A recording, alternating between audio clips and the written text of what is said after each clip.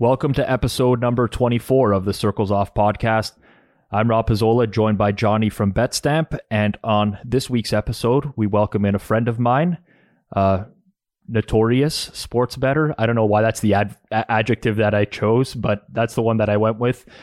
You can find him now with Bets TV. He's also the co-creator of the Punks comic, and we'll talk some NFTs at the end of this as well. We welcome in Sports Cheetah, Preston Johnson.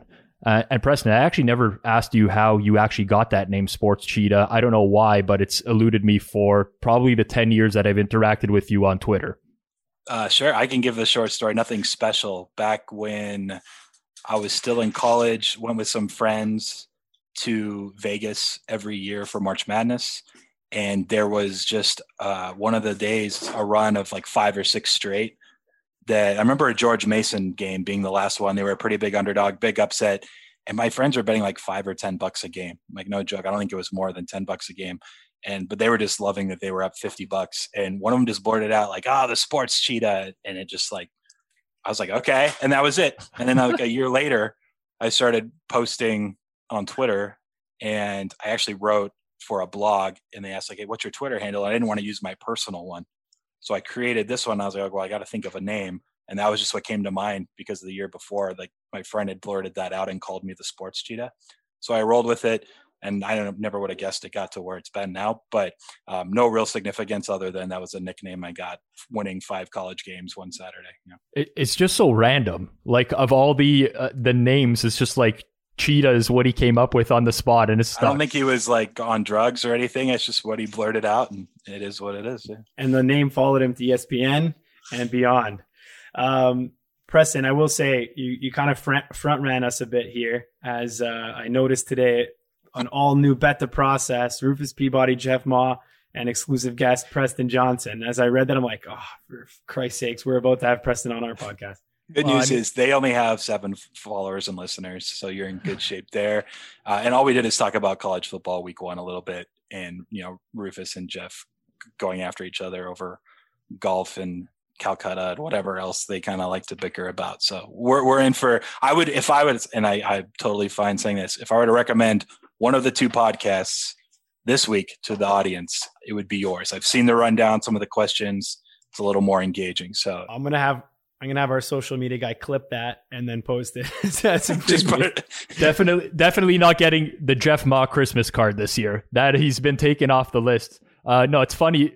It's funny that we actually don't talk as often anymore, Preston, because I think we're the 2 rotating guests on Bet the Process, and we just kind of like we each do our own week, and then that's it. And I think this is the first time I've interacted with you in a long time. It's funny that we've never overlapped before, because I know there's been some weeks where I think they've messaged both of us. At least Rufus has told me that. I don't know if it's true or not, but anyways, good to talk to you.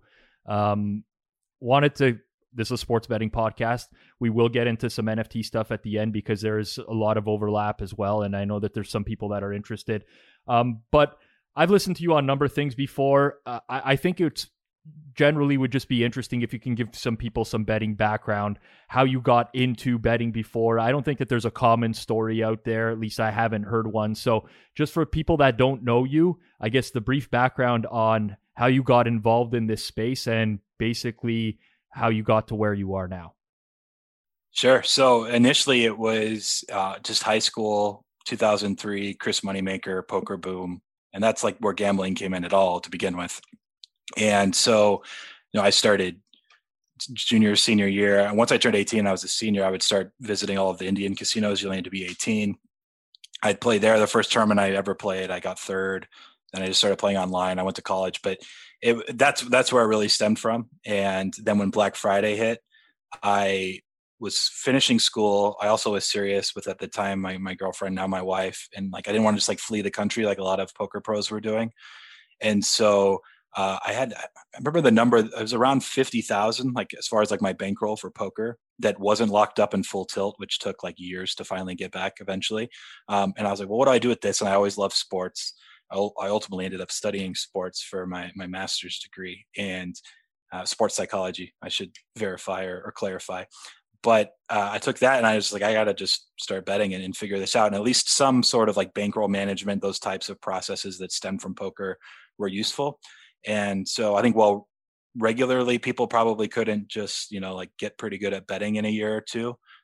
That helped put me in a position, I think, to where I was never like chasing losses. I was never going bust and then having to worry about making money in real life, trying to, bet again and figure it out. It was pretty stable from the get go. And so that I would say after about 2 years, I felt like there were some edges that I was able to figure out. I was able to model football and basketball primarily to a level that was beatable, and then kind of just went from there. It's funny how many people have gotten into this space because of Chris Moneymaker. I think you're like the third person on this podcast who's referenced that as being like a turning point. I can say specifically for myself, I played 1 year of full-time poker, dropped out of university to play full-time poker, and it was purely because of the Chris Moneymaker boom as well.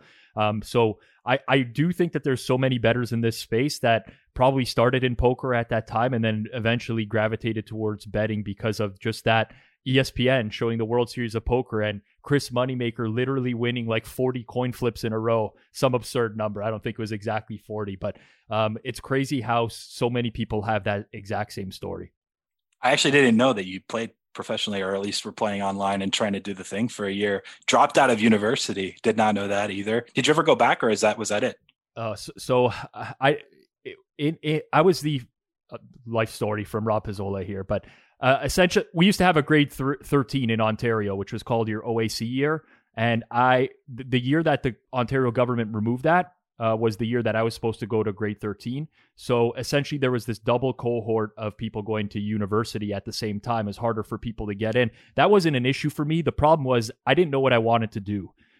So from grade 12, I had to quickly make a decision of what I want to do. I don't know. I took economics my first year of university because I'm like, this will probably have some sort of use case down the road for me. I absolutely hated it, was playing poker in all my spare time. I'm like, I'm dropping out. I'm moving in with my girlfriend. I'm telling my parents I'm taking some other random job. I don't want them to know that I'm playing poker at all, which I did. I lied to them for a year. I played poker. I was loving it for like a couple months, then became absolutely miserable. I really tried to treat it like a full-time job, a 9 to 5. I'd wake up, shower, get at my computer. About 3 months later, I was playing maybe half an hour a day. It just became too robotic for me. Even though I've always been like that. You've mentioned it. I know I'm interjecting, but even more recently, you said like, I need something else to do to like, just, feel like I'm contributing in some way that's different and unique. And yeah, no, that's good. You realized that pretty early then. I did go back to school.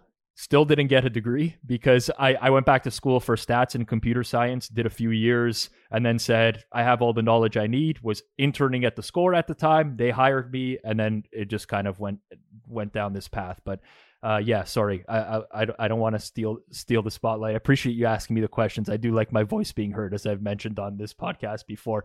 So Preston, obviously you go from poker, you developed a bankroll. I think we're of similar age. For me, from a personal perspective, it was very difficult for me to realize that I had an edge. I kind of actually learned about it, I guess, in a backhanded way because I was posting my numbers to Twitter every day. And then somebody just basically reached out to me saying, buddy, you got to stop posting your numbers. Somebody's betting these numbers.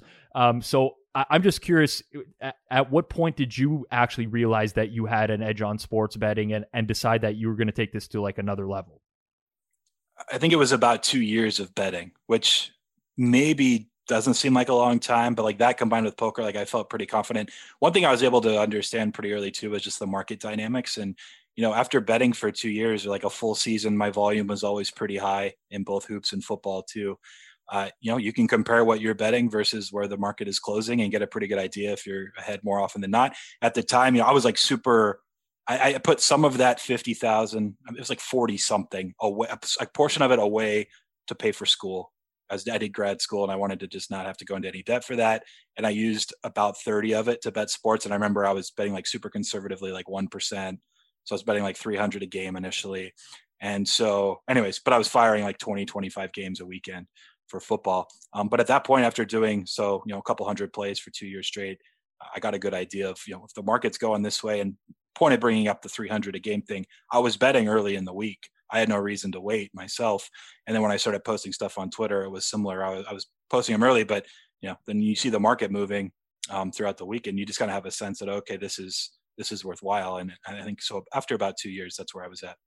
I want to touch on the high volume side of things because I'll throw it out there, but my current betting partner in this space used to work with you in some capacity down the road. And I remember like 4 or 5 years ago, he was just saying to me, the amount of plays that this guy has is absolutely insane. I've never seen anything like that before. And that's kind of been my experience with you in some group chats as well, seeing the amount of volume you play on a college basketball Saturday. And you talk about 25 plays on a college football Saturday, but I've actually seen much more than that as well. He likes to sweat the games. Well, it's possible, Second but halves. I'm wondering if you found that to be detrimental in any way, because obviously tying up credit being one thing, the amount of time it must take to be able to go through an entire card, an entire Saturday. I like, how did you gravitate towards that type of volume? Because typically I think sports bettors, especially the inexperienced ones that are getting into the space, will tend to like try to limit themselves a little bit. They'll hear a lot of things about, oh, don't play too much volume. Like, how did it get to that point? It's a good question. I don't think anyone's ever asked me that before. There's probably a middle ground and balance that's correct. As far as the newcomer that's like, oh, I should only bet like 3 or 4 bets a week or something, right? Just because, look, I probably didn't appreciate or respect the market as much early. That's my initial thought. And if I had regressed my numbers back then to the market, then, maybe 20% of my volume's out the window. And if I had taken, historical on that 20% and seen how I did, maybe it wouldn't have performed as well. So I could have improved my ROI, lowered volume. I also just really, it's easy to say now and it's easy to like pat people and each other on the back, but like I was grinding and it came from poker and you're playing online all the time. But like I was following college football every single day. I would watch games all Saturday. I would get Saturday nights like a headache every day just from staring at screens. It might be similar for you on Sundays more frequently. I've took Sunday to spend more time with my family. I go to church still, so NFL hasn't been as ridiculous for me. But Saturdays, like I usually just have like a crazy headache, and it's because I'm really following everything. I am betting live in second halves, and so that's where a lot of the ultimately the 20 to 30 play volume can come in. But I would definitely say that I probably overshot it by 20% maybe. But then that still means there's probably like 15 good edges on a weekend. Maybe 15 to 18, and people that think they can only bet 3 to 5. It's just, look, if you have good shit and it says there's an edge, generally you should bet the edge and just trust that you have something that's going to pay off. And if it doesn't, then you can make adjustments accordingly. But for a lot of the time it was. I think that's a good rule of thumb to say to people. We just talked about this on the previous podcast. Like there's no, never do this in sports betting, never play every game on the board. I mean, listen, at the end of the day, you mentioned it already, closing line value is so important.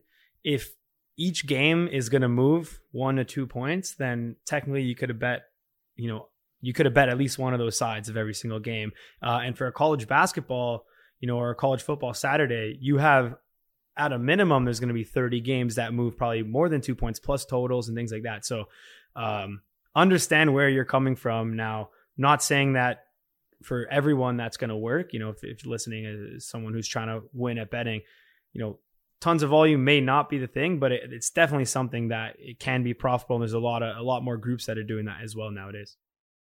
I'll add one more thing real quick, Rob, before you get to the next subject, so to speak. So I think, and I'm going to do it this year as well, but I've done it in the past. And one of like the most hidden gems, I think, on my Twitter feed over the years, every Friday night before college football Saturday, I would pick a side in every single game just for the sake of like, hey, this is, if I had to make a play here, this is what I would post. And like, they always perform really well, where every season people are like, shit, why aren't you betting this blindly? Like maybe outside of one season where I was just slightly over 500 or something. And it made me, for one, like kind of question it to some extent, but it also, I think just because it's all public there, I probably did it for like 4 or 5 seasons straight. It's pretty good and useful, valuable information for other people that are out there trying to make their decisions before Saturday morning stuff starts moving a little more heavily. But it also is it was more evidence kind of for me to just see and kind of track how I'm doing relative to like, if I had to make a play on every side, how I'm doing versus closes in that regard and how they're just performing from a win-loss, profitability standpoint. And if you're doing well, doing something like that, then like what you're doing is probably going to work. No matter what your volume is to some extent, right? So anyways, it's something that people can mess with. And if you're following along, I post them every Friday night. But it's been something that I think people were able to learn from some and actually capitalize more on than I even had myself. So you got to kind of set a limit eventually, right? Like 25 plays on a Saturday is enough with totals too. But it's fun to at least track and see how you do in that type of stage. True story. I do the exact same thing as you, but I don't publish it publicly to see if I can actually beat you in a season, which I did a couple years ago. When so one of the seasons that you've posted on Fridays, I've done the exact same thing, and I ended up beating you. But for the most part, you get the better of me. I never knew that you did that. That's hilarious. Yeah, you never mentioned it before. Nice. No, I haven't. I keep a lot of things to myself. But I think exercises like that are cool, and they kind of start to make you think in ways that you traditionally wouldn't think. Like, it's the same thing. I do a Sunday morning Periscope, and the advice I give to people on Sunday mornings is like, don't bet on Sunday mornings. It's a very efficient market. Place your bets earlier in the week type of thing. And then I have 3 winning years in a row where I'm returning like 5% ROI. I'm like, like maybe I have something that's better than market here, but there's really no way to validate that or not. And you kind of just got to go with your gut. But I love exercises that just make you think in a different capacity. Yeah, definitely. I used to do that for UFC about 5 years ago. I'd pick every single fight at open when I could find the odds. And the first year I did it, I'm like a huge UFC fan. I'm gonna easily pick winners here. I picked every single fight. Would have been down like probably 80 units in the year or something. Just like eye test. Yeah. No, I'm like, oh, this guy's this, and like I used to like look them up on stupid sites like SureDog and stuff, and look at their amateur. Again, this is like years ago. It's like 5 years ago. And it was funny. And then I actually learned, that was one at the time when I was kind of learning, like, nah, this is not how you bet sports. Like, you can't do it like this. Like, the public stuff that you could just find, like looking through an ESPN box score, that's not going to help you win. There's other things. And, I do still bet UFC, and I've done a lot better than that, and do consider myself a winning bettor in MMA at this point. But it's funny, so that's cool. You guys were at least able to do it. And funny part was, I was getting absolutely demolished by closing line too. Like, I'd be like, yeah, this guy's good at -10. I'd check back like for the fight, he's like +180. That bad? No, I'm overplaying it, but yeah, it's certain fights I remember I would just get absolutely dusted and be laughing hard. I'm always interested in people that just post information publicly, because frankly, like, there's not really a whole lot of upside in you doing that. It's mostly downside.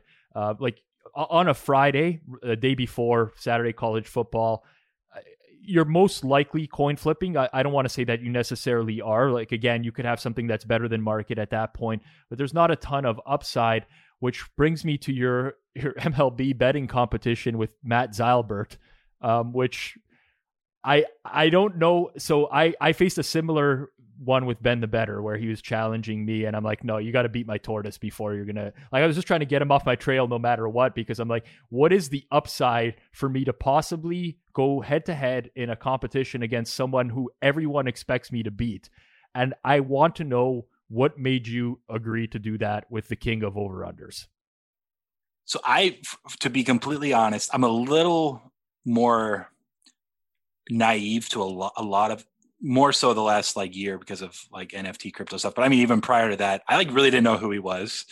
And like everyone had already been talking about this kid for a while, but he was just like talking smack. I think my NFL record, like 6 weeks into my being tracked on ESPN, was like, I don't know, 7-9. And he was like, oh, this guy hits 40 something %. I'm the king. I'm over under.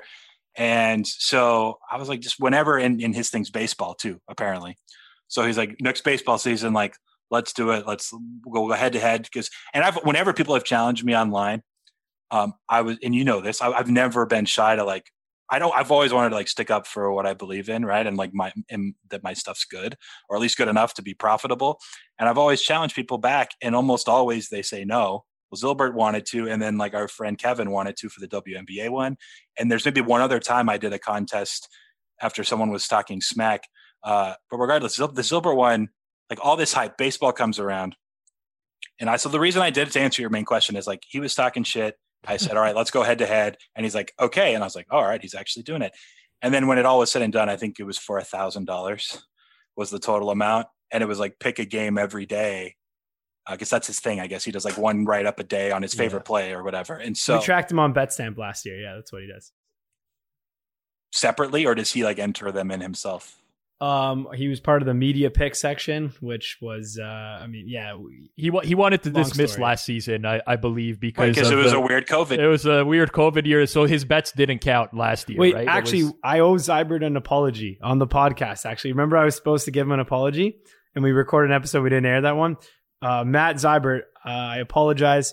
I called you out for not betting your own picks, and then you did post a screenshot that you did bet the pick, and I appreciate that. And for that, I'm sorry. And let's continue the convo.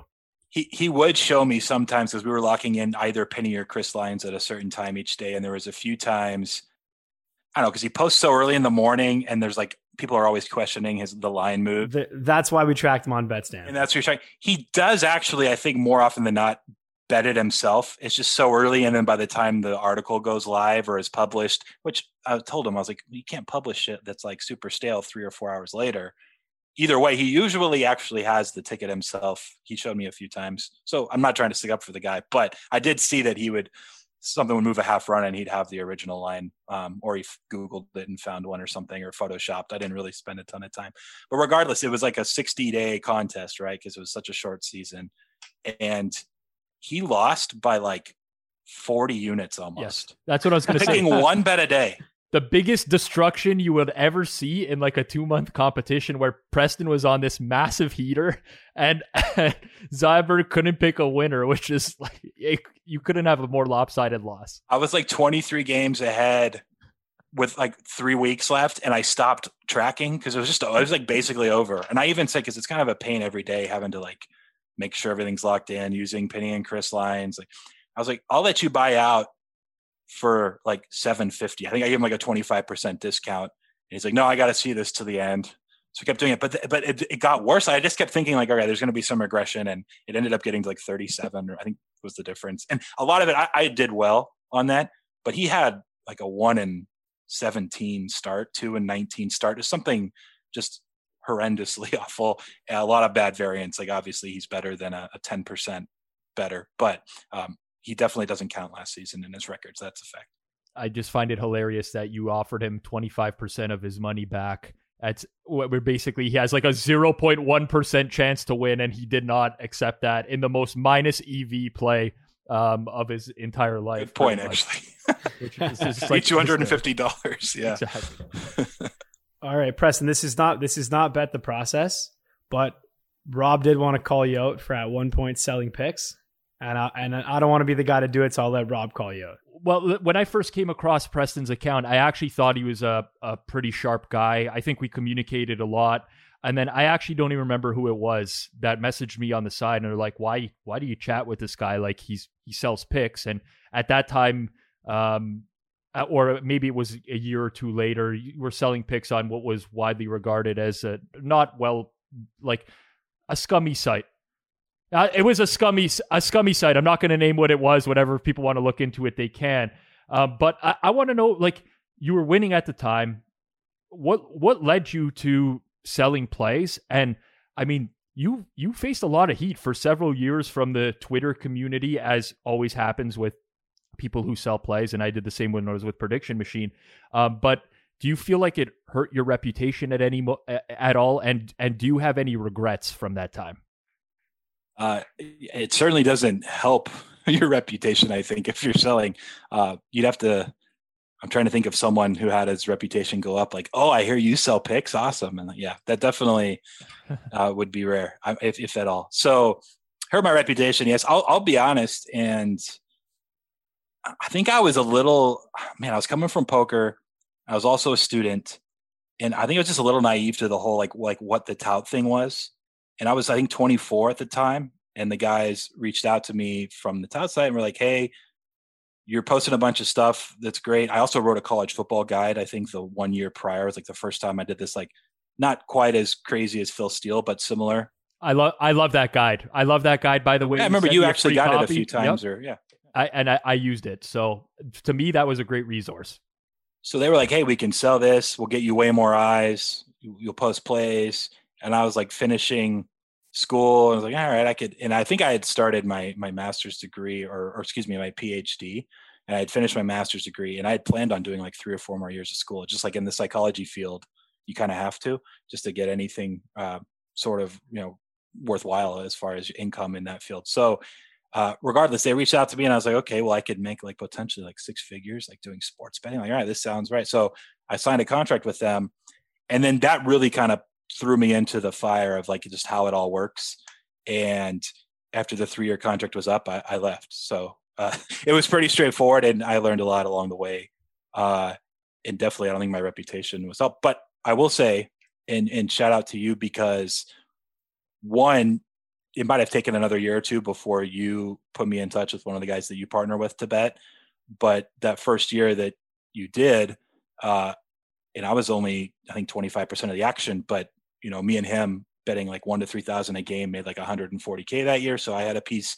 I remember I sent you like a bottle of something, like, I don't even know. I don't drink, but it was something. Dalmore Reserve. I remember it clearly. That was my first experience with it. And I actually still drink it. Oh, nice. There you go. Yeah. So it works out. So everyone's winning. But the main point is that I thought it was intriguing. And I feel like it's really, it correlates to kind of like the era we're in right now with all this NFT crypto stuff that everyone just calls a scam or is money laundering or whatever they want to say. But you were open-minded to at least like follow my stuff for a while, track it probably to some extent before you talk to your partner about it, then actually willing to give me an account or two to use to bet. And so just having that willingness to be open-minded about it, that, hey, there could be someone that was selling picks at the time or previously that actually, has an edge. And similar, I guess, to you with Prediction Machine, right? Like, so I guess you probably could relate to some extent. And so now, like with all this NFT stuff, it's like, yeah, like most people are just quick to shut something off that doesn't make sense. And just the value of being able to keep an open mind and like internalize the information you're getting and at least try to make an educated decision is super valuable, no matter what walk of life, any business that you're in. So that's something that I guess I appreciate coming from your side years ago, that I don't know if I would have ever been able to make as much from betting and partnerships with some other people if it wasn't for that. Yeah, I think that's a good point, Preston. For anyone listening, like sometimes you do need to make a little bit of a risk or a chance and be open-minded. We'll talk about that, I think, later in the podcast. So from there, I know you then journeyed over to ESPN, onto a really big time show. We had Doug Kazarian on the podcast earlier this year. So we wanted to get your. Listen, you're no longer at ESPN. I know you're doing your own show now. So I guess the question is, how was ESPN? And you were running one of the prominent betting shows, giving out either picks or things like that. I tuned in for a bunch of episodes, and what I saw that you did better than anybody else was turn sharp betting into a way where it was simplified. So talking about things like line movement in a way where people may be able to understand it versus maybe the way Rob and I talk about it on this podcast, where it's going to fly over the head of 99% of people. So I wanted to get your opinion on how ESPN was and what you tried to accomplish there. Well, I appreciate that comment. I think one of the most difficult things is trying to take what we're doing and make it digestible for the average viewer or listener.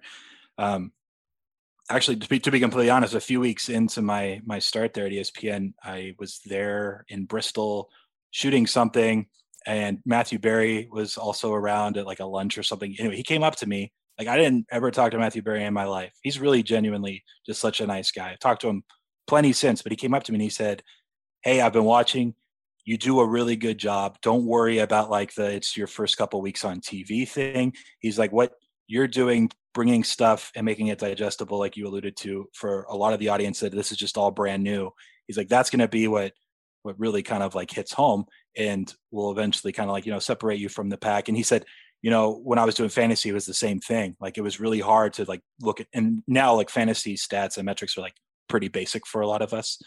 But 20 years ago, when he was starting, making that stuff, obtainable and make sense and simplified for a lot of the audience was what he was doing and was kind of first to do. And so anyways, that's a great compliment. I appreciate it. And something that I don't know if you want to go into like talent scouting, Johnny, or something, but Matthew Berry agreed with you. So you have another career there if you need it.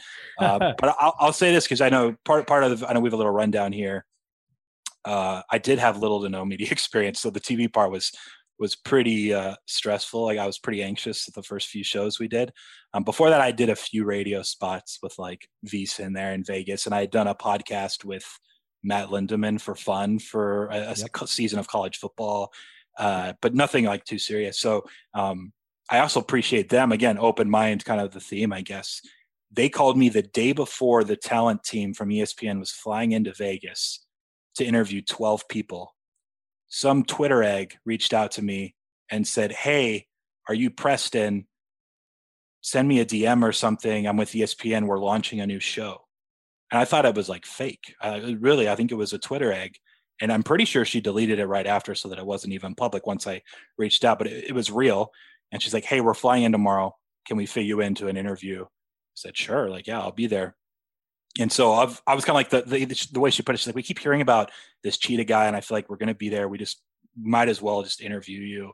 But it's weird, like you go by Cheetah. Like, I don't know why we would want you, but everyone says we should talk to you." And so I interviewed with them, and then like a week later, they reached out and they said, "Hey, we loved you. Would you come out to Bristol and meet some of the other executives? And as soon as this, Disney greenlights this show, we're going to go for it."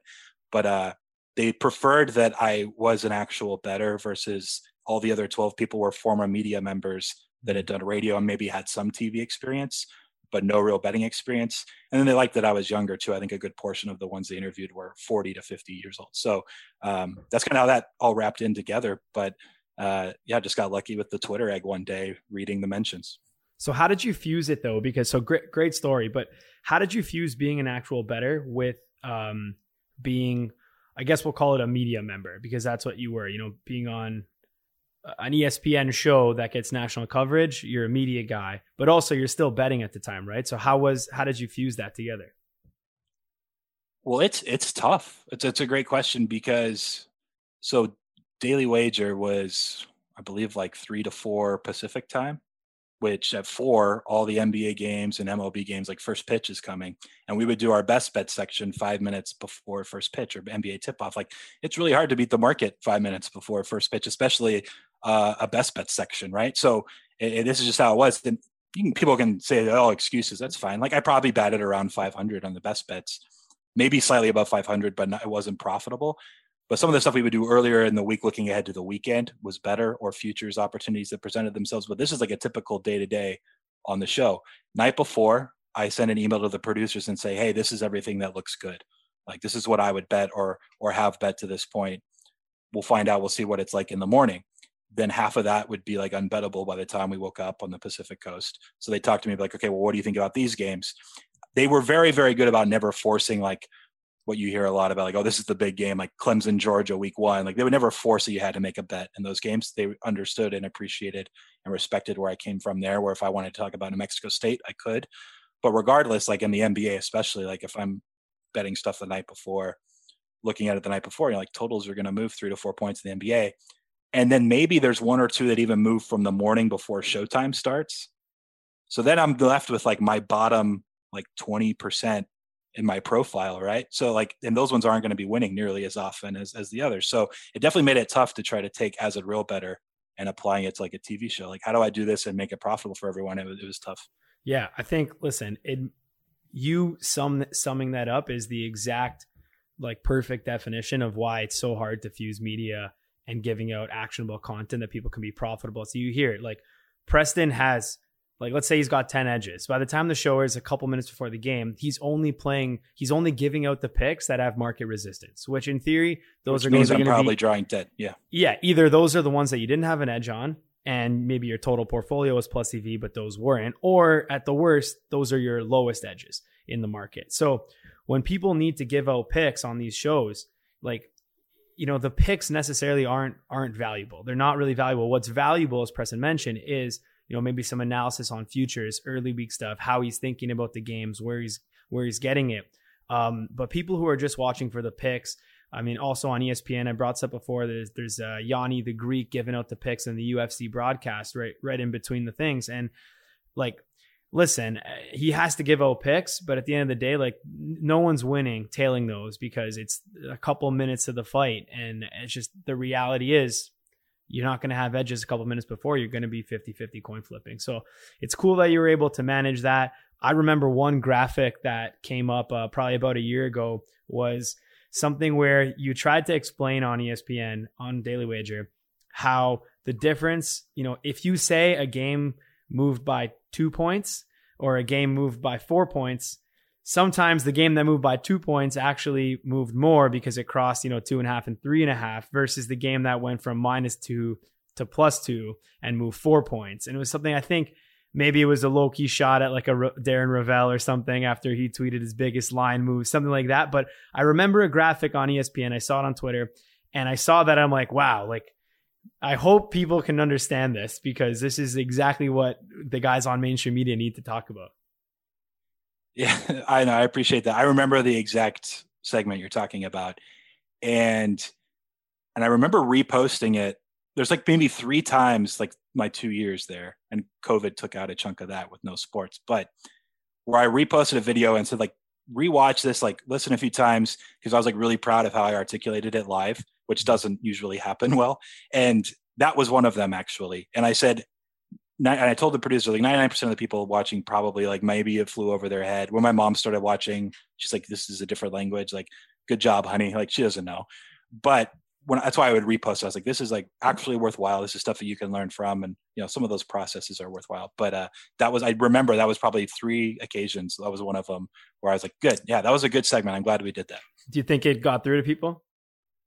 It for sure, a couple out there, I'm sure, to some extent. But and I'll say this, the producers learned a lot and are very open-minded as well, and like digesting it and then translating it and like making the segment work a lot of the times. And they're open to talking through some of those things. But there was also a few times where they told me after, like, we got to like dumb it down a little more. And I just like wasn't thinking about it enough before. And it's just like kind of like went more to how I would naturally talk about the Portland Trailblazers when Yusuf Nurkic got hurt and how he affects my projections or something. And like, I just remember some time after a Portland thing I did, and they're like, all right, that was just way too much. So we found a nice middle ground, but they were certainly open to having some good discussions like that were more broad.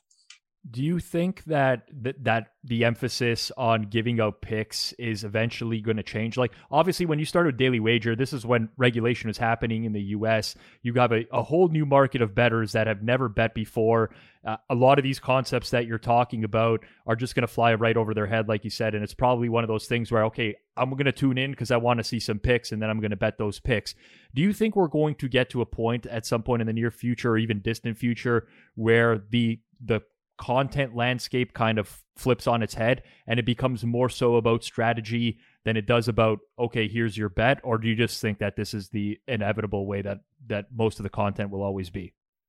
I think it can be both. I think it could definitely just be the inevitable way that it'll be. Honestly, that's probably the favorite, that's just how it's going to be. And it's already super saturated. And one of the reasons I ended up choosing to leave after my 2 years was up and starting the Bets TV thing and doing my own show in a local studio. And I wanted to do something that was just different than what everyone else was doing. But I also I didn't want it to always be about just, you have to pick winners, even though there's a lot of people out there that they just only care about the picks. The majority of them, that's all they want. And then they just bet them. They just want some sort of action for the day or for the weekend, whatever. Give me the picks. That's it. That's all some people care about, which is why I think that structure or whatever is going to be what it is for a long time. But there's also a portion out there that are trying to learn, understand some of the higher level concepts, and are trying to get better as bettors. And so I wanted to like engage with that audience more frequently if I could. And so one thing I do on my Last Word Cheetah show is actually take phone calls, kind of like old school radio meets sports betting, which no one had really been doing at all yet. And I wasn't really sure why, but which I could actually tell you why down the road, because I think Rob actually. So let's get to that now. So you left ESPN, you started your own thing. Tell us about Bets TV. Sure. So Last Word Cheetah is the first show that we do. And it's literally, I talk about some stuff that I'm betting myself. But we also just take calls from people. And I thought there would be some sort of, I think you can have fun with it, right? The win doesn't have to be picking winners and losers. It can be, we have callers calling and saying like, hey, I respect your opinion. This is what I'm thinking of betting. What do you think? Or I like this because, and then I can share my thoughts and be informative after the fact and kind of engage with them that way. There's been a few times where I think it's been interesting to see people that call in and don't realize once they're talking it through how elementary their thought process are. Here's one example. He doesn't care either. I doubt he's listening to this, but his name's Carlos. And we needle him every once in a while for this. He's a pretty regular caller.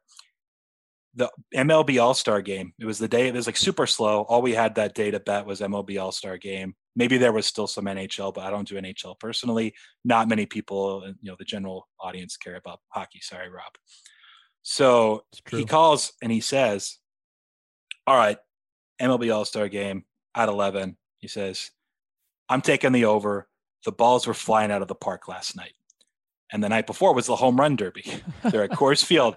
And I literally stopped and I said, Carlos, of course they were flying out of the park last night. It was the home run derby, man. And it's Coors Field. You don't think anyone knows this. And sure enough, it went way under the total. But there was little learning opportunities and experiences there for some of the callers.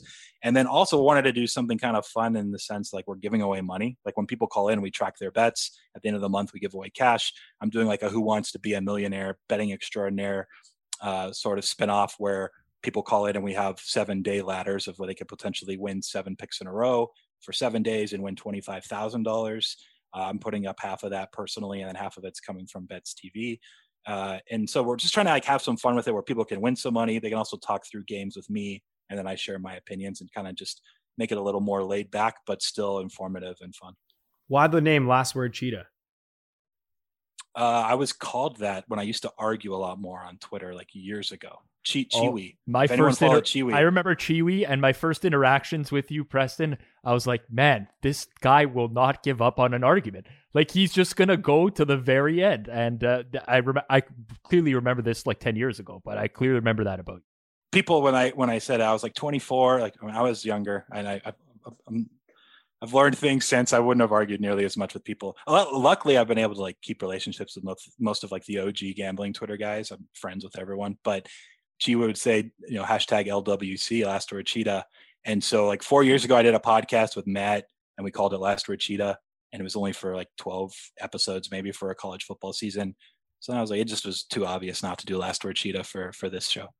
I'm amazed at the overlap between our lives, and we're friends, but we really haven't talked about our past a whole lot. But I when I left university, dropped out to join the Score, I was a regular caller into a show that they had called Game On Hardcore Sports Radio, which was Sirius satellite radio. And this was just two co-hosts, Gabriel Morency, Cam Stewart, taking calls for an hour leading up to the games of what people bet on and kind of working through that thought process with them. And I eventually got to be the host of that show. It's probably my favorite experience in life, at least in a working capacity throughout my life, because you get to talk through so many different people and hear so many different, styles of handicapping and how they break down games and so on and so forth. Eventually, Covers bought the airtime, and it turned into basically an infomercial for their touts, which was unfortunate that I had to host that on top of it. But I was always wondering what. Obviously this is a very small niche thing, and was, because the Score was not a huge company at that time. But since that time, which was 2012, basically till now, I had not seen something like that in the betting space that just opened it up to a more interactive audience. So I do applaud you guys for doing that. And I mean, just from a personal perspective, I think you share a lot of the same things, but to me, it's the most enjoyable content that I've ever done in my life, just because it's so fresh on a daily basis. Yeah, that's good. It's basically improvising live in real time a lot of the time. And I'll say this, there's one caller off the top of my head that I could see kind of being the Rob Pizzola that works his way into maybe having a show or a spot or a segment or something. So it goes a long way. So people that are really trying to, even if you're not trying to get in the media space, but just to talk through your bets, I think you realize a lot more just talking it out loud. Maybe saves you money, maybe it doesn't. The question about why hasn't there been something like it since then? I'll be blunt, and I've told other people this, and I'm sure you kind of realize this too. And we're talking about it's refreshing and it's kind of improvising in real time. There's only a few people that genuinely bet significantly that can kind of do media, at least to some extent. I think I can. That when someone brings up a game, have numbers and projections to reference. Look, 99% of the media out there, they're all right, we're talking about these 3 games. Okay, I need 30 minutes to figure out what I'm going to say. And then they look and they find the narrative that exists that makes the most sense to them. And then they talk it through. Doug Kazarian, you brought him up earlier. He definitely bets. And if he was doing it, He could take calls on the fly, and he watches a ton of sports too. And he could actually do that well and talk it through with anyone, just about any sport or league. But there's not a ton after a couple of people in my head that really could do that. So I think that's part of the reason is that maybe, and I even actually pitched this to VSiN once. Like I told Gil Alexander, I was like, hey, why don't you guys like take calls? And he's like, yeah, they don't just really want to like, bring those people in yet. I think part of it is you want to screen who's calling and make sure it's clean enough or whatever. But I just don't know if there's that many people confident enough that are hosting that could actually talk through anything that the callers are bringing up and bring into their attention. I think both you guys can do it. I think Rob, you could do it. And then Preston obviously could do it. Doug EK was another one, but yeah, I agree. Not too many. I used to produce that show before I hosted it, and I can totally see like it is an absolute producer's nightmare, right? Because you're screening calls and you're trying to ask people who they like tonight, and they're basically pitching you to get on air. But then there's like people who just want to give out straight picks and they start rhyming off their picks, and you tell them like, hey buddy, you're not getting on. They get really offended. They get really upset.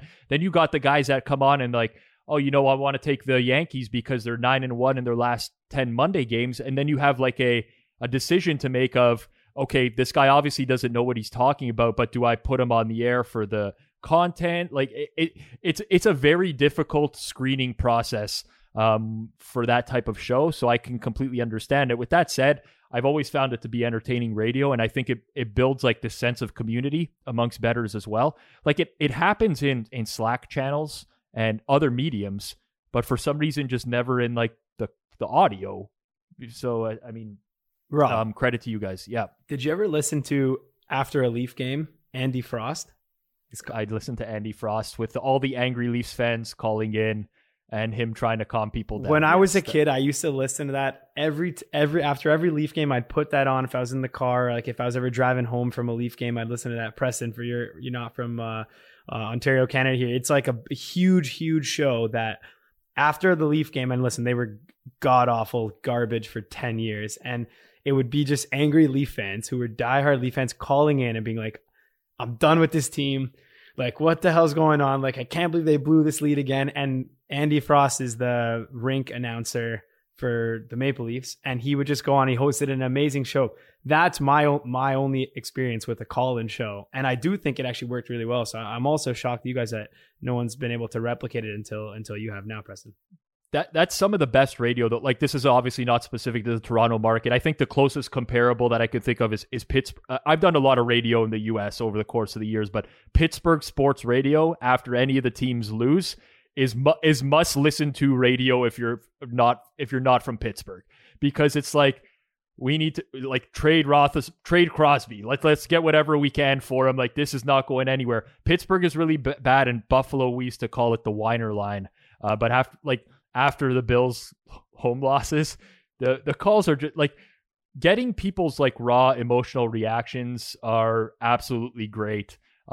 Which leads me to like kind of an idea on the sports betting stuff, but it would be cool to have like a post game reaction to the bets type of thing as well. I don't know if that's down the pipeline. I'm just spitballing ideas, but I technically have this like domain saved, but I still think it would be. Have you ever? So it reminded me, you mentioned Pittsburgh. There's this YouTube video of the Steelers fan. I'm not sure if anyone's seen it. You can just Google it. Steelers fan goes crazy after a game, something like that. And he goes crazy. He's so upset. He throws something at the TV. He like threatens he's going to hang himself. Like it gets a little bit darker, but like that's how intense that like this Steelers fan was. It actually gave me the fan. I was like, why don't we do, instead of OnlyFans, why don't we do Lonely Fans, a site where you watch people sweat the games they're betting and just get their reactions in real time. You can't have the game on because there's some copyright, something or other, but it's basically the video camera shot of the people that are watching the games just sitting in their room or their house or whatever. So there's something there. Maybe it starts with doing post-game reaction shows, talking about the bets they lost, what they're chasing with later that night, late in the Hawaii game, or the next day. But there's something there. We'll have to talk and brainstorm. So that exists right now. So I don't know if you guys obviously know Joe Rogan Experience. What he used to do was he'd call it the fight companion, and it would be for a big time fight that Joe Rogan was not commentating. So if there was ever a big UFC event that he wasn't fighting, he'd get him, his guy Brendan Schaub, who's a former fighter, big podcaster now, and like a couple other comedians. He'd have this guy Eddie Bravo, who's a comedian, but he's also like one of the best jiu-jitsu instructors in the world. And they would just watch the main card, but they wouldn't actually show it. It'd be a YouTube show. And they would have hundreds of thousands of people watching, just them shoot the shit and talk about the fights. And you'd get like the uncovered side of Joe Rogan saying, wow, no, I think this guy's got like, oh, he's done. And then like you get it from before the broadcast. It was awesome. I used to watch those a lot. He stopped doing it now because he's been busy in Texas. And then Brennan Schaub took over. And just started like a month ago. It's called Calabasas Fight Companion, if you look it up. It's not as good as the Rogan one. He brings on, for example, he did it for the Jake Paul fight. And I actually just listened to it today. I listened to the clip of how they were reacting to Jake Paul. So you can kind of see, because it's a bunch of fighters. It's him, former fighter Josh Thompson. They had Rampage Jackson. They had like a couple guys that just come in and shoot the shit. And it is a good idea. If you do that with sports betting, I will definitely tune in. We've actually talked about doing it for Maction, like one night a week. Yeah, just turning on the yeah. camera here in the studio, putting up the Maction games, and just like chatting with everyone and taking calls and anyone, kind of free for all for 3 hours. I get a ton of DMs during NFL season, and they're pretty evenly split 4 ways. There's always the, do you need accounts? I get a lot of those. I get the, can you share your plays earlier in the week? Quite a bit, which I don't. Can you send me your raw numbers for the NFL games? Tons of those, surprisingly. But the last one, which always catches me off guard, and I still get a ton of them, is, can you do a Periscope of you watching NFL Red Zone during the day? and I cannot believe how much of an appetite there is for this, but I'm always like, I'll be sitting there towards the end of the early games, and I think to myself, like, this would have been the best half hour anyone would have watched this week, watching me sweat the end of these games. And I really think that there is something there. We'll have to talk. I have a separate, there might be something called Red Zone NFTs and Chill that might be in the works. And if you want to call in and just hang with us for a while at the end of the morning slate and of the Red Zone games, we'll talk. But it's through a couple side companies that are going to like rent out this studio and I'll kind of host it. But it's just basically that idea, but also with some NFT guys. I'm going to sweat the games regardless, so I might as well do it on camera, right? I might as well do it on camera for an audience to make fun of me, would be great. You bring us thousands of extra eyes right away. Let's go. Let's get into NFTs, Preston. I tweeted out earlier today if anyone had any questions for you. A bunch of them were about NFTs. A couple college ones. Listen, we're not going to give out picks or anything like that. We asked Preston kind of a little bit about the media stuff. So we covered most of the questions except the NFTs ones. We love NFTs. I mean, Rob and myself talked about it on episode 3 of this podcast a while back about, Top Shot and what our thoughts were on that. And then how much we love CryptoPunks, which have been awesome so far. And it's been a fun and wild ride. So Preston, I know you bought a CryptoPunk, a big beard one, representation of yourself, the beard. And you ended up making a project with someone, I guess, that goes by the name of Beanie Maxi, for, I guess it's called Pixel Vault, but the Project Punks comic. We want to hear about that. We want to hear about your intro into NFTs. And, let's discuss, man. I'm sure we can talk for hours about NFTs. Let's just go shoot the shit. You weren't going to tell anyone, but we talked about punks for like half an hour before we hit record. So we got a lot out of our system, so you guys didn't have to deal with it. The start, honestly, so it actually goes and it goes back to the sports betting space. So I am friendly with G-Funk. Sean is his name. He's also one of the founders of Pixel Vault and everything that's going on there. So he was someone that followed me on Twitter for a while. He went to college with Spreadopedia. And at one point we went and got sushi when I was down here in Los Angeles, like visiting family, like over one of the holidays, and met him. Then whenever he would visit Vegas once a year, I would meet up with him. So I already knew Sean prior, like before like NFTs were even a thing. And so when Top Shot, I dove in December and January heavily. That was like my intro to it. But I also was like, okay, there's a lot more to this than, pretty much centralized like NFTs sitting on the Top Shot website. So in crappy US dollars. Yeah, exactly. So I might have to cut that out. I had been following Sean anyway. He didn't have more than like 800 followers maybe, but he had just been around. He did some DFS stuff, but I noticed he had been tweeting about NFT stuff. And I was like, okay, hey, like teach me like what's going on. I wanted to learn. And he was open to like immediately within like a few days, we were basically partners on everything because I added some liquidity that kept him from making some investments that he had wanted to be making. And so taking that like little background, and this is a funny story that I've shared like once or twice before, but it's kind of how the whole Punks comic thing came to be. There was this project called Euler Beats. It's like one of the first generative audio. Oh, is that how you pronounce it? I've been pronouncing it Euler Beats. Like Euler Beats, but it's Euler, like the mathematician. His last name's Euler. Yeah. So Mark Cuban was like talking about it in a video. It was getting a bunch of pub, but the way it's set up is like 27 of these Euler Beats are Genesis beats that reap royalties of the prints underneath them. And it's on a bonding curve, and there's like a bunch of economics behind it that were kind of first to hit the NFT wave. And we wanted to buy one of the Genesis beats, LP25.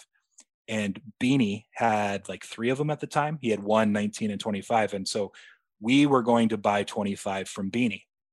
We had worked out a deal. Sean and Beanie had talked before. I also asked a few DFS people like Peter Jennings, who was also already into NFTs, like, have you heard anything like at least negative about Beanie? And everything was positive. So we had some mutual friends there. So we were making this deal, and we just jumped on a Zoom call, and like the price was like 100 Ether. So, it's pretty significant. I was half of it. Sean was the other half. I had sent Sean my half. He was going to send it to Beanie while I was on Zoom with Beanie. And the funny part is it was Sean's, and we were like trying to get this deal done because it was ramping up. Like Cuban had been on an interview earlier that morning. Things were skyrocketing. Beanie wanted to use R100 to buy LP1, which is like the genesis of the Genesis. And so he didn't have LP1 yet. He had 19 and 25. So we were buying 25, but it was Sean's 3-year anniversary with his girlfriend. And they were out at a restaurant, like really nice steakhouse. He was in Atlanta, I believe, at the time. And he's trying to send funds to Beanie. This guy literally goes by Beanie on the internet. 100, like at the time it was like maybe 200K or something. Yeah. And I'm like, okay, we're good to go. And his phone dies. So now I'm stuck on this call with a guy named Beanie, who's genuinely like a real person, like on the Zoom. It wasn't awkward or anything. But Sean then on his anniversary dinner has to go ask like the hostess at the front, can I plug in my phone? Like I gotta make a deal here. So bless her soul. She's like cool with all of this. 10, 15 minutes later, his phone turns back on. We get the deal done. But from that point on, like the trust was built, right? Because we sent him 100 ETH first. He sent us the actual NFT, the Genesis LP25. And then we just kind of started chatting more frequently together. Probably a couple more trades we even made. And then the idea for like, hey, let's take, between the 3 of us, we had 16 CryptoPunks at that point. And we're like, let's have someone like let's build IP and brand around these punks. Like, as a comic, we'll get a DC Marvel artist. His name's Chris Wall from Australia. We'll have him illustrate, and we'll just kind of build this into, where we see it going. And that's kind of where it all stemmed from. So we have to give a shout out to Sean's girlfriend, because it never would have happened otherwise. Listen, I know you guys have done very well on A, that project, and then B, the Euler Beats, as well as the other CryptoPunks. So hopefully she's getting a lot more steak dinners in the future as a result of that deal. She's not listening to this. You're 99% sure. He got a ring for her recently. So like but I'm not sure if he's actually popped the question or not. So if I ruin it and somehow she listens to this podcast, I'll feel terrible, but there's no way she's listening to this. But was it a real ring, or was it a render, crystal? Render crystal. He should have probably worked that out. That's a good call. No, but I'm pretty sure they're engaged. So things are looking up, and I think she realizes like there's a ton of money to be made in this space. So. One day I'll propose with a render crystal ring, or some sort of NFT ring. You've seen some of those posts from like the female personalities or influencers, like have like the ring box and it's like a picture of a Bored Ape or a punk or something. Like it's probably just a matter of time. When I bought my first punk, I recorded my wife's reaction to it. Greatest video ever. Did I send that to you? Where I basically told her, I'm like, babe, this is our retirement. And she's really she's trying to process everything that I'm saying, but she can't. She's just looking at this picture and she's like, I expected so much more. And she's looking through the price history. She's like, you are in for this 47,000. And she's like scrolling through. She's like, and the previous person purchased it for $80. and you spent 47,000 on this. And I'm like, this is like a steal. And it's, to this day, I still watch that and I still bring it up to her. And in fact, that was very close to when we recorded like the second or third episode of this podcast, when we were really in the, it was a bit after. Yeah, we recorded the episode a bit afterwards, but it was, it's just like, that's, I mean, obviously this can go a number of ways, but that's just like a memory that I'll never forget. It's just amazing. Yeah. So Preston, what do you think is going to happen with the future for NFTs? A lot of people say, it's a scam, it's money laundering, it's a bubble. Listen, you're someone who's done well in the space with A, investments, but B, actually creating your own project. So for anyone who doesn't know, Punk's comic, you were able to mint them for 0.2 ETH at the time. So you're looking at 0.2 of something that's, roughly around $3,000 at this point. And current trading floor, at least at the time of this recording for a Punk's comic, is somewhere around the range of, call it 12.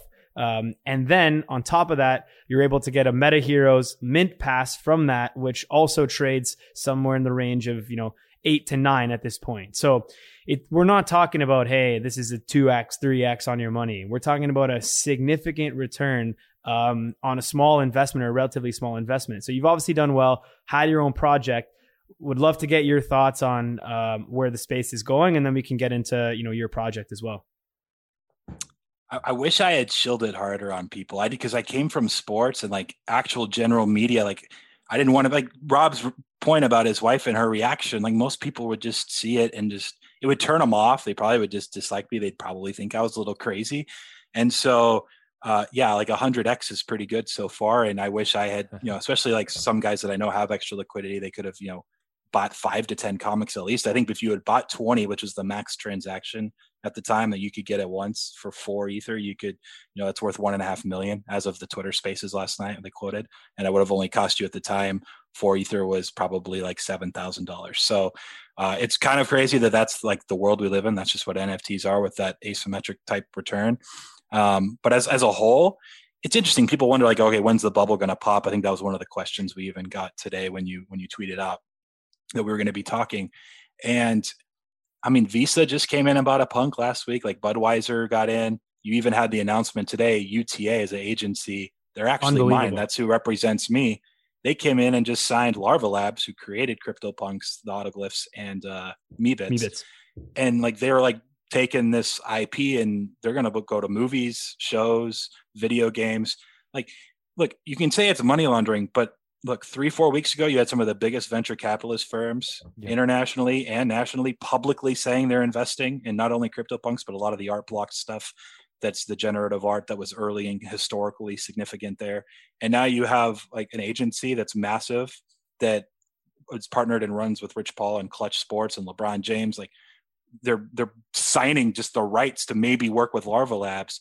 I mean, if you think that's like the top, I just don't grasp that logic. I think it's still relatively early long term, but like anything, crypto early on too, like same thing I would tell people with Bitcoin, right? Like you just have to think long term. If you're concerned about trying to make 100x in a couple of weeks, like you just can't think that way. It's just not going to work, and it's very unlikely you're going to hit that.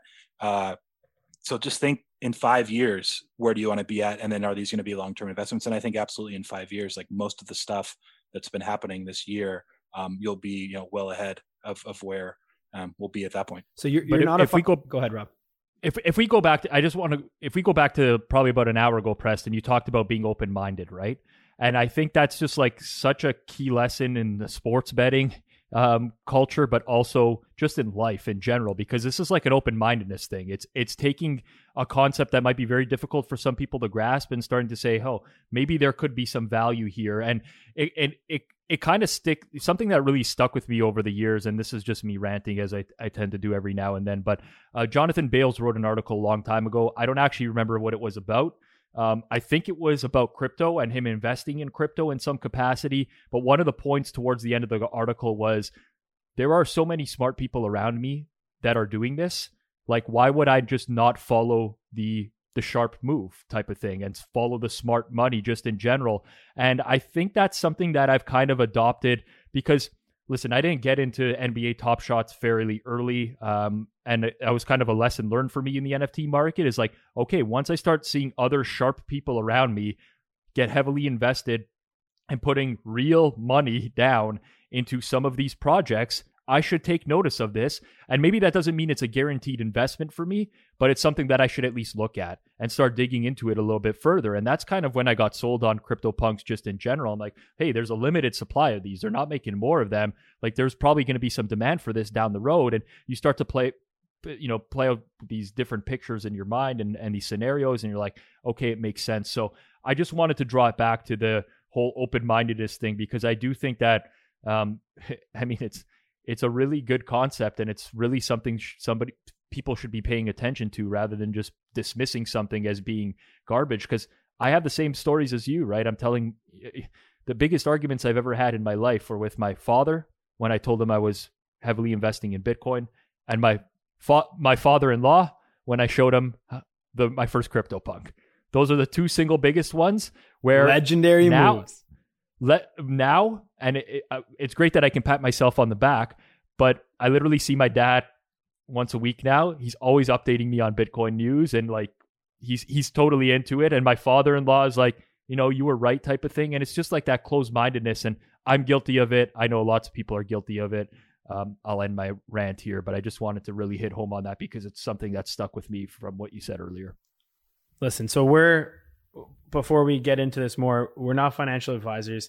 Like, only invest what you could afford to lose. It's obviously an insanely risky space. So if you're talking about something like we're talking about Preston's project 100xing, like if it's something that can 100x, then that is also something that can go to zero pretty fast. Let's just be very clear about that. CryptoPunks have gone up. They might go down. They might go back up to even further than this. So we'll leave it at that for now. But Preston, also, not being a financial advisor, but having some experience, what do you look at in new projects to invest? Because that's a question we get a lot is, I want to invest in this stuff. Like, what do I do? So are you looking at projects with utility? Are you looking at these profile pick projects? Like, what do you think is a good strategy for someone looking to attack this market just as they would any other market? Sure. So part of the reason, like we approached the Punks comic the way we did is the utility that we could bring to the NFT space. And we wanted to really be able to bridge like the mainstream audience with NFTs and help them realize, and again, going back to kind of being able to, for newer people to digest this new info, like how can we help them understand the practicality and the utility of a Punks comic NFT? And we try to do that with like, hey, when you get the NFT of the comic, you actually are gaining proportional ownership of the 16 punks that the literal story depicts, but it's a really cheap price point for someone who maybe can't spend $47,000 at the time to buy a punk themselves, but they could put $600 or $700 in and own a percentage of them. There's also some DeFi stuff with you can burn the comic that gives you ownership of some other assets. So we were trying to like bring to light the utility, and I think the projects that are going to be long-term, long-lasting will be those ones. There's so many of like the random dumb profile picture avatars, which I've bought way too many of them myself too. But like 95+% won't pan out in like 5 years. I was talking 5 years down the road. I definitely meant like in a macro sense. But like if you're buying Pickles or like the 15th cat project, like it's probably not going to work out. So I would focus, I think my main thing would be on projects that offer utility outside of just it's a JPEG that you could use as an avatar, which then you need to look into, okay, what is the team behind it? Like, who are they and what are they like? What is their development team like? Did they, how did the drop go and launch go? What do the smart contracts look like? And maybe you have to ask around to, talk to knowledgeable people. If you have those questions, my DMs are always open. People can ask me if you have questions about stuff. But I think that's primarily the like long-term sustainability kind of direction I would go outside of. And then I'll say caveat, art that I just love. And I know we were talking right before we hit record, but I kind of thought photography was the next boom after these profile pictures. One of one art was before that.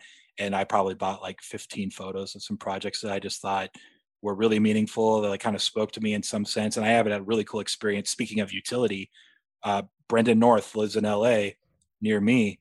He did a painted poetry series of 40 pictures. He minted each one as an NFT. The first 39 were done. The 40th, it said like, create your own and collaborate with me. And so I bid on that 40th one. And I don't think he ever anticipated this, but I was like, I actually live right near you. Like, I have this concept idea. Let's actually put me in the photo. You'd have to like kind of look at the project itself to get an idea. I know exactly the project. You know the one? Actually. Okay. Yeah. It's pretty cool. Don't remind me because I get too much FOMO. I think the floor last I looked on those is like 15 to 20 now. Yeah. Dude, I actually have a group that somebody messaged me about that earlier today. Really?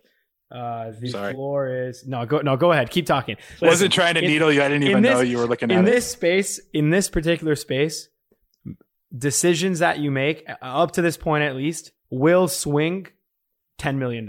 No questions asked. Decisions that you make will swing 1 million, 10 million. You just can't have the FOMO. For example, like Preston mentioned, 100xing on his project. Like, I was fortunate enough, to be in that project at the Mint, but it was mainly my partner who wanted to do that. And I had a really busy week that week, so I didn't have a chance to look into the projects. I was grinding on Betstamp stuff. So I just told him, yeah, do what you want.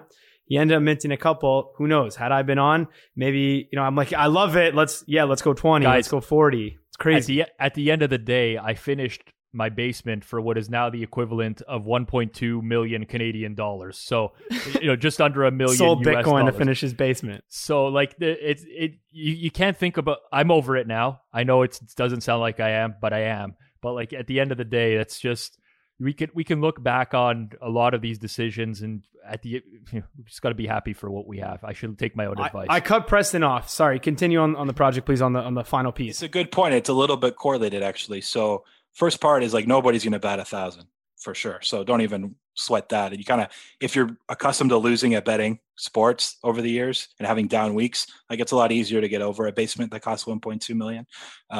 Just had to bring it up one more time. But the correlation here, so this project, this 40th picture of the Painted Poetry series, I said, hey, let me be in it. I pitched the concept. He loved it. So I made sure I bid and won it for like, it was like the highest selling one of the initial floor of it was like 2.5 ETH. And then they've gone, sold in the secondary, and they're quite a bit higher now. But I was actually in the photo. So I met up with him and a model that he hired to shoot this shot. But I kind of stole it from, so Katy Perry's last album is called Smile. And she wore something on the latest season of American Idol, which she hosts. And I don't really follow Katy Perry or a ton of pop music. I've gotten into it a lot more the last like year or two. But so I listened to the Smile album, but she was also just representing, and she had like this like hoodie that's super colorful with a happy face. And so I told Brendan, I was like, let's try to like just paint the picture of Smile, and all of his pictures, like he paints the word somewhere on the shot too with the people that are in it. So we shot this thing in LA. But that's something that, so for example, I got to be a part of it. It was utility where this artist or photographer got to interact with his collector, right? Or ultimately a friend, and it just helps build that community. So there's going to be opportunities and projects and artists doing cool stuff that's unique and different. And those are the ones that I think will pay off long-term versus whatever one's hurrying and minting and trying to flip right with, day to day. I think, so go ahead, Johnny. So do you consider, you mentioned like utility, obviously. So yeah, your project has a clear utility. You have other projects, like to name another one, like the MetaKey, clear utility. Do you consider Bored Apes a project with any utility? So that's the argument for any of the profile picture projects have some sort of utility, right? Because there's a community aspect of utility that, and similar almost to like punks, although like punks also are just so historically significant, it doesn't matter. But I would say Bored Apes do have utility from a social perspective. You just can't bank on every single profile picture project to have that same thing. So Pudgy Penguins went nuts for a while. Cool Cats have been doing well the last week. Like there's going to be a few, but Bored Apes, I would say the utility has, also, they've been funded through the sales, through the secondary market and royalties enough that they just did the Mutant project. Like they're going to be building and bringing value to their community and to their holders outside of just like, hey, let's meet up in LA, which happens too. But it's still also, I don't know if we know all the answers. I'm not sure I have the answer to like everything there, but I would say you kind of caught me in half of a gray area, because Bored Apes for sure I would say offers utility, but it's easy to say when their floor is 40 something ETH now, right? But I wouldn't say that about whatever ducks or pandas are coming out tomorrow, just because it's. So can a project like SupDucks, for example, offer utility? And for all the listeners, if you're sports better, cancel a podcast. We'll see you next week. Close it off. We're going to talk only NFTs from this point on. I'm sorry. So project, for example, like Subducks, where the artwork is great. I love it. Do you think that can have utility if it gets big enough, or does that fall in a profile picture, 1 of 1,000 project? That's probably one of the like 10 to 20 contenders to like be a Bored Apes level type thing. If what's interesting to think about, and I didn't mention this earlier, but talking about like, are we early? Is it a bubble that's going to pop? I believe the number 3 weeks ago. Do you guys know how many wallets were on OpenSea or active? It was like 60,000. 60,000. Last week, I think it doubled finally, or was like at 130,000. There's only 130,000 active wallets on OpenSea. It's crazy. And how many people have multiple wallets as well? For sure. I have 3 that I use pretty regularly, and there's for sure there's some overlap there. So to think like, okay, there's not going to be a bunch of these like profile picture projects that are going to pan out and have the same sense of community and build utility from that sense. Maybe short-sighted, because there's still like millions of people that eventually are going to want to have some sort of profile picture that is, significant. And this NFT JPEG summer is going to like, look, Subducks are part of it. And so I think everything that came out kind of in this last like little run will have at least some sort of like story or narrative behind it. So there could always be that argument. So it's interesting to just think about, like when you think in long term and just kind of, the early stages still. Are you worried about so here's an argument I have that's I think a really cool conversation. It relates to all markets, not just NFTs. So CryptoPunks, you had your early investors who were all mega rich, buying CryptoPunk or minting one for free or buying one for, under one. Anyone who purchased CryptoPunks at a price point of, let's say, over 100,000 should, in theory, be in a spot where, although they made an investment, they may not need to liquidate that in a liquidity crisis, right? So if you have someone like a Jay-Z bought a CryptoPunk, right? Spent a lot of money on it. There's pretty much, very little scenarios in which Jay-Z is going to need to liquidate that punk because he's going to go broke, right? You have other athletes, other celebrities, other influencers, the CEO of Goldman Sachs. It's a really stacked list of people who own CryptoPunks and who don't really need to sell them in a liquidity crisis. When you then go to any of these smaller projects like Bored Apes, a lot of people who bought those, it's absolutely life-changing money for them. If you minted a Bored Ape or you bought a Bored Ape for, 0.4 Ether, and then you're looking at, profits of 40 to 50 to 100 Ether, you're now in a spot where you're talking about a couple $100,000 that pays off debts, that buys a house, that does things. So in a liquidity crisis, are you at all worried that projects like Bored Apes, the market cap's just too high right now and people are going to sell out and take out profits and it'll be a race to the bottom? Like, is that a concern to you at all? For sure has to be. There's some level of, chance or probability that, there eventually will be some sort of bear market too. And there's a good portion. That's a great example because it's like the project of all projects. I believe Mint was like 0.08. And so we're talking about like 8% of one Ether. And then to be selling now like 200 to 500 Ether is just like insane. So there will be a big portion of that group. I think, like you said, we're kind of first there. It was maybe their introduction to NFTs.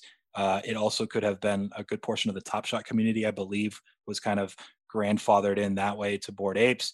They'll be the first ones to take profit if they think like there's going to be a bear market for a year or two and they want to realize some gains. A lot of them haven't. A lot of them already have, to your point about like the cool stories you hear of, I paid off my parents' house, paid off my student loans. And like that's happening all the time. We've gotten some messages as well where people are like, hey, I'm glad.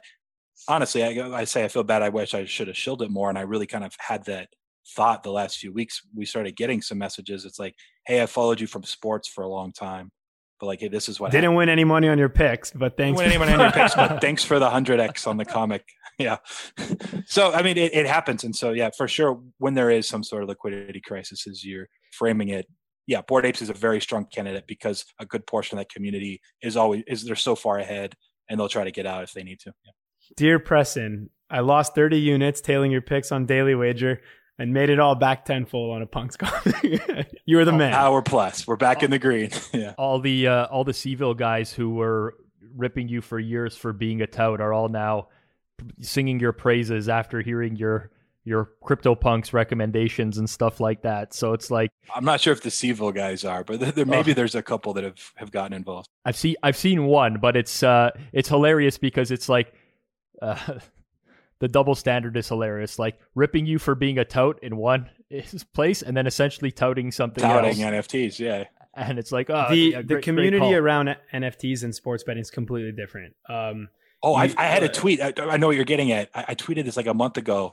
I don't know if you guys saw it. I guess, Johnny, you're not on Twitter a ton, but no, I am on Twitter. I just don't have my own like under my name. Doesn't tweet because nobody wants to hear what he has to say. No one cares. It was something like gambling Twitter : you're fat. I hate your picks. I hope you die in a grease fire. NFT Twitter : good morning, friend. And I had this video. We were at the pet store getting a fish for my little kid, my daughter. And there was these two little like mice just like playing with each other, like just having fun. And it's just the attitude around it is extremely refreshing, which also I think was probably part of the reason I like kind of navigated towards it from the get-go back in January. So yeah, gambling Twitter is just it's brutal. I think that's because everyone's made money though. Everyone's made money, so it's hard to hate other people when you've only made money. Whereas happiness for everyone. Yeah. But it's a good thing. I think someone on gambling Twitter actually responded to that tweet saying, that one of those mice is going to kill the other one, right? Type of thing.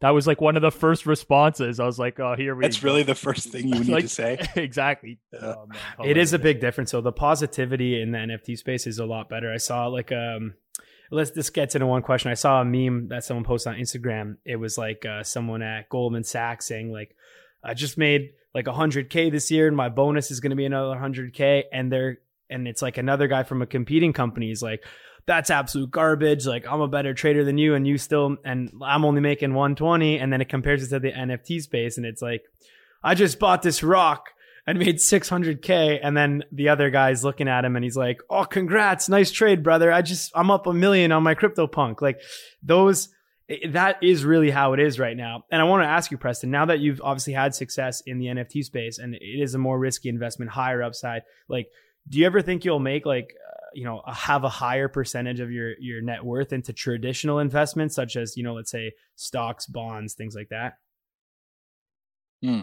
Higher percentage, probably not. But here's an example, I'm definitely in a position now where, so I lived in Portugal for a few years. I served an LDS mission there, and there's a certain type of restaurant there that does these like grilled chicken. It's super simple. They just like spread open a chicken, put it on an open flame grill, and cook them with this spicy sauce. They actually, in Canada, they probably have some Portuguese restaurants that do. It's like frangos. And we have tons of Portuguese chicken, and I absolutely love it. Okay, so there you go. So for people like on the East Coast, they have Nando's, or in England, they have Nando's. It's similar to that. And it's like usually fries and rice, which is a weird combo, but it's ridiculous. More carbs, the better. I want to open up a freaking like chicken shack, just doing Portuguese food. And like, that's something my brother's a chef. He's a personal trainer too. He's like, doesn't look anything like me. But he could help me open it up. And like my sister, who doesn't really could do anything she wants to, they're both younger than I am. That's something I would totally do, venture in like a business like that with family. If a friend of mine was starting a company and needed some capital, for sure would do that. I don't think I would ever make it like a very high percentage of my portfolio or anything, like sub like 1 or 2% is probably the answer to that. So yes, I'll always like be open to that, but I don't think there's. So you're saying you wouldn't put more than 1 or 2% in like a stock or a bond at this point? Correct. Yeah. There's way more opportunity digitally. Just kind of. You know what? And I can respect that a lot. I think, probably there's a million suits right now shaking their head, but hey, listen, it is what it is. And I think there's definitely like, listen, if you want to have the upside, you have to take some risk. Like with great risk comes great reward, and vice versa. But it leads into one more discussion. Last question before we can kind of close off here with the closing question. But discussion I had over the weekend was, if I offered you a coin flip, so it's a question for you, Preston. If I offer you a coin flip, heads or tails, you pick. If you win the coin flip, you get $1 billion, insane amount of money. If you lose the coin flip, you get zero. So your expected value on that coin flip, not a rigged coin, 50-50, you choose, your expected value is $500 million. So the question is, obviously you're going to take that coin flip and you're going to try it out. But what amount of money would you accept for me to kind of buy you out of that. So if I were to say, for example, I'd give you 500 million or 501 million, you'd be plus EV. But in scenarios like this, where it's life-changing money, $1 billion, insane amount of money, you're up. Why risk it? You might take a haircut on expected value in order to secure some sort of safety. So what's the number that, I would need to give you to buy out of that scenario? I'm not sure if this is connected. And we didn't talk about this before. Mr. Beast, like crazy popular YouTube It star. is connected, but it's okay. So you saw that, and then you. But okay. explain it anyways, Preston. Sure. Yeah. So I saw this, and it had me already thinking through this. His, I think, was: would you rather take $5,000 right now, or flip a coin for 100,000? And the amount of people, I didn't read like a ton of responses, but the amount of people that were open to just taking $5,000 from him, no matter what, and not taking a 50-50 shot, it was essentially 50,000 free dollars. Like they're taking 1/10 of what they would make others. Like it's just the way that people think. Yeah, they're taking 10% of EV in order to secure what is a guaranteed amount of money and not leave empty-handed. It's like how I used to bet, Rob, when I didn't game bet in Hedge Live. Right. Now, I will say in some scenarios there, that 5,000, and if you read through the responses on the thread, and this is why I won't shit on anybody for the response, for some people, 5,000 is a life-changing amount of money. So they're sacrificing don't get me wrong. EV. It's by person, absolutely. So this is where it comes in, and I think that plays into the $1 billion question just as much, where it's like to each their own, and like I was kind of mocked for the number that I gave. I'll wait to hear your number, and then we can kind of compare. Okay, hold on. So for first thing, that was kind of why I brought it up, because perspective is massive on this, and it made me realize how many people could really use $5,000. So. Okay, on that Mr. Beast thing, by the way, one of the comments, I sent this to Rob, a guy was like, well, tails is statistically more likely to show. So if I'm allowed to pick tails, then I'll take the coin flip. But if I have to pick heads, I'm taking the $5,000. And that one, like if that guy was trolling, you got me, brother. That was an incredible troll. It probably was Rob's burner or something. That's pretty good. So yes, perspective. Go ahead, Preston. Sorry to cut you off. I'm thinking through, Rob, if people were maybe you were too conservative. Here's No, don't bias him, Rob. Let's hear his actual answer. Oh no, he's not. I'm just thinking it through some still. The answer, it's very dependent on where you're at in life. Like we just again, perspective. If you'd asked me this 6 months ago, my answer probably would have been like in the 10 million-ish, a little higher range, like 10 to 20 million. I'd be like, I can live off that forever, and probably my kids and maybe even their kids if the world's around still at that point. Now the answer is a lot higher, and it sounds really, really bad. But so maybe that's where Rob got hit on then, now that I'm thinking it through. But like if you gave me 100 million, I for sure would just take 100 million. The answer is probably somewhere like 40-ish, 50. But like $1 billion, like I'm giving up so much money. Give me so much EV in that so scenario. much. So we were out for dinner with a lot of other sports bettors when this question came up, and there's people that are like, I take 450 million. And I'm like, listen. Bullshit. You asked this 444. Exactly. You asked this at like to people who are sports bettors, and the reason it's awesome is because I like to see the way people think through it. And then if you're a gambler at nature, you understand the expected value. So that equation you no longer have to figure out. And now it's just a matter of like, what do people value in life? Where are you trying to go? It's an awesome question. So I appreciate your answer in that amount. So what you're saying is, listen, I'd be set for life. I wouldn't have to worry, and I'd be okay with that and giving up the EV at that amount, which I think is a really good answer. You get to a point where expected value no longer means anything. Because the amount it depends of what you want to do. Sure, for sure. So Preston, my answer was, I believe 25 million is what I said I would take, which I was absolutely mocked. And I had to defend myself with saying, I'm not having children. So it's just me and my wife. So I just want enough to live comfortably and do whatever the hell I wanted. Like I can already do what I want to do, but you like to the 10th degree, let's say, of I want to be able to, golf every day, travel to wherever I want, private, whatever. Like just live my life, leave some money to my nieces and nephews, and that's it. Like so for me to risk that lifestyle, at the potential of $1 billion, let's say, which is not actually going to change my lifestyle a whole lot. The upside doesn't change a lot. Exactly. The difference, to as dumb as it sounds, and I completely get it, there would be people that say, oh, there's a huge difference between 25 million and $1 billion. And absolutely there is. I'm not going to deny that. For me, there's not. It's not really changing things in any way, and I don't have generations of Pizzolas living on underneath me. So that was it. And like, yeah, a lot of the professional sports bettor answers were as close to the 500 million as you can imagine. Like, I'll take 490. It's like, come on here. Like, if I put $250 million in front of you right now, you're going to pass that up to flip that coin. What a call sweat bullshit. that coin flip would be, though, man. What a sweat. That would be. Johnny, what was your answer to it?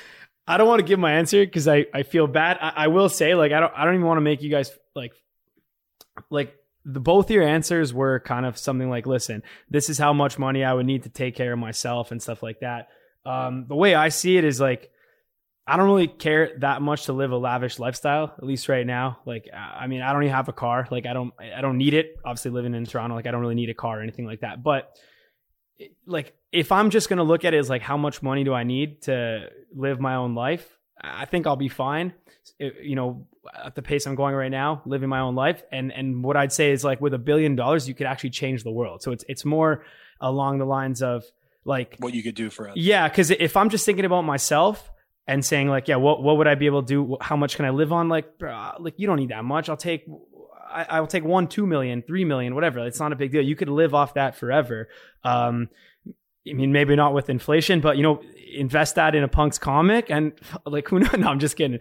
But I will say, like, with $1 billion, you can change the world. With 15 million, you can't change the world. So if you're gonna factor in that stuff, I'm all about upside. So my number would be a lot higher than your guys, if that makes any sense. That's good perspective. And I want to add one more thing I'm going to throw back at you guys before we wrap up, because I actually have to get to a wedding in 57 minutes. So this is my most viral tweet of all time. It was taken by a few TikTok people too, and went viral on TikTok. They used it as like their background, and they did a little skit or whatever on it. But it was a scenario that came up very similar to this, little higher stakes at a poker game. And I tweeted about it the next day. And it was, if you had a 100-sided die, and on 99 of them, you won $1 million. And on one of the sides, you suffered a painless death immediately. How many times would you roll it? So it's like you get 1 million for cashing. 1 million, 99% of the time you cash $1 million every time you roll it. How many times do you roll it with the 1% shot at just never existing anymore? Well, okay, can I give my answer? Yeah. Go. 0. So you would a million's not that much. I mean, Listen, it is, and I don't mean to like.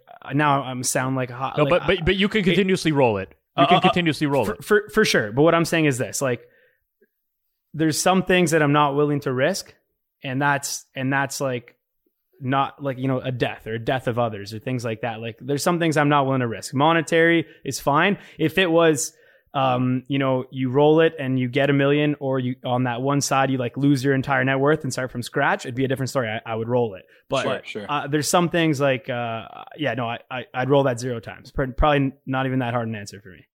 Yeah, I'm probably saying 0 as well, just because I don't think I would have the balls to roll it enough to make it worthwhile. If you understand what I'm getting at. He's like, not going to roll it 15 times to get it to where you're like, oh, I got 8 figures now or something. Exactly, right? Yeah, I it's obviously, when presented with these types of situation in reality, it's very different than hypothetical, but I could never imagine myself picking up that die and rolling it. And actually rolling. No, that's good. What I think about it's obviously, again, it's dependent on your situation. I don't need to roll it, so I wouldn't. Yep. But I did gain a little bit out of that thought process, was the difference between $0 and 1 million is way bigger than even 1 million to 2 million. Absolutely. Let alone 2 to 3 million. So people that want to roll once and risk 1% and then their like family's taken care of, I actually am okay with that. And I wouldn't argue against them. Rolling a second time, if you already have $1 million in your pocket, I think is kind of stupid. But one time, I think. What were the answers on TikTok like? they were all over the place on Twitter and TikTok. Most people were like, well, can I get my grandpa to roll it for me? I'm like do I have to pay taxes? And yeah. You have to pay taxes on it. So they were really diving into the details. Someone did an entire chart of like how many times you have to roll it before you're more likely to die. And it's like 69 times, not a 69 joke. I think that was actually the number. Then you're like more likely at that point to have died. But anyway, it's again, just a fun thought exercise, but it reminded me of this coin flip type. Preston, you have to get to this wedding. Thank you so much for doing the podcast. If you have time for one last one, we ask everyone this question is, you're a lot different now than you were 5 years ago. If you could go back and talk to the 5-year-old version, like the version of you 5 years ago, what's one piece of advice you'd give? Ooh. I didn't see that there was a second page on this rundown. I wish I had been able to think about it. No. I want to answer it, not because of the time. I'll make it to the wedding on time. I just didn't get to think it through, and I feel bad because this is a good question. It's not money related or monetary stuff. I think I wish I would have. I have a really good relationship with my brothers and sisters, but not at the level I wish that like it could be. And I feel like I grew up in LA, Kobe fan. His death combined with COVID and just a weird year, I immediately moved that summer from Vegas down to Southern California to be closer to family. And I don't know, I was like too cool for a while for family and just to like actually for them to be in my life as much as they should have been. And part of it, kind of making an excuse for myself, I grew up extremely religious, conservative, and I was like betting on sports for a living. And like, I didn't want my parents to know that for like the longest time. And then when I was going on ESPN to talk about it, I had to like kind of tell them like, hey, this is what I actually do. They thought I was like doing like fantasy sports stuff or whatever. It was pretty vague. And so I wish if I go back 5 years, I'd like come clean, quotation marks, to them sooner and just been more open about what I was doing. And I think my relationships with like each of my family members would be stronger. So that's the first thing that came to me that wasn't like related to money. And, nothing I can't change now. And I feel like I have kind of prioritized. And one of the reasons I did leave ESPN ultimately after the first contract was prioritizing my flexibility and just being able to be around family more. And actually betting is like one job in and of itself. And then doing TV 6 times a week, writing 3 articles a week. It was pretty exhausting. So doing what I'm doing now, it's helped. At least I'm on that path to get that direction. Good answer. That's the second time I've heard something similar, which is, again, it's always interesting interviewing different professional bettors that come from all these different paths and avenues and seeing the similarities amongst them. And yeah, I mean, that's a good thought-provoking question, which is like why we like to ask it at the end. Preston, thanks for the time. Enjoy the wedding.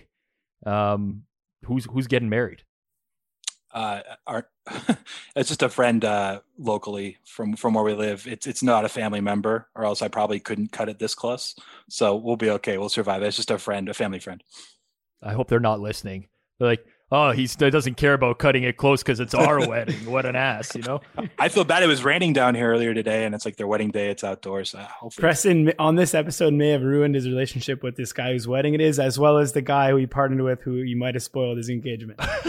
That's right. And Jeff Ma said his podcast. Remember, you were going to clip the beginning. Yeah, you're dead to Jeff Ma now. It's unfortunate, but I cut some ties, burn some bridges. All these people think Preston's a nice guy and he's just burning bridges in a 1 hour and 40-minute podcast. Appreciate the time, Preston. It was a long one, but it was fun. And hopefully, if there's enough demand, I would love to do an NFT only episode. I'm not going to promise that to anyone, and I hope there is enough demand, but man, we're addicted to the NFT space, so it was nice to be able to talk to you at least for a half an hour about that. Hit me back up if it gets to that point. Preston, thank you.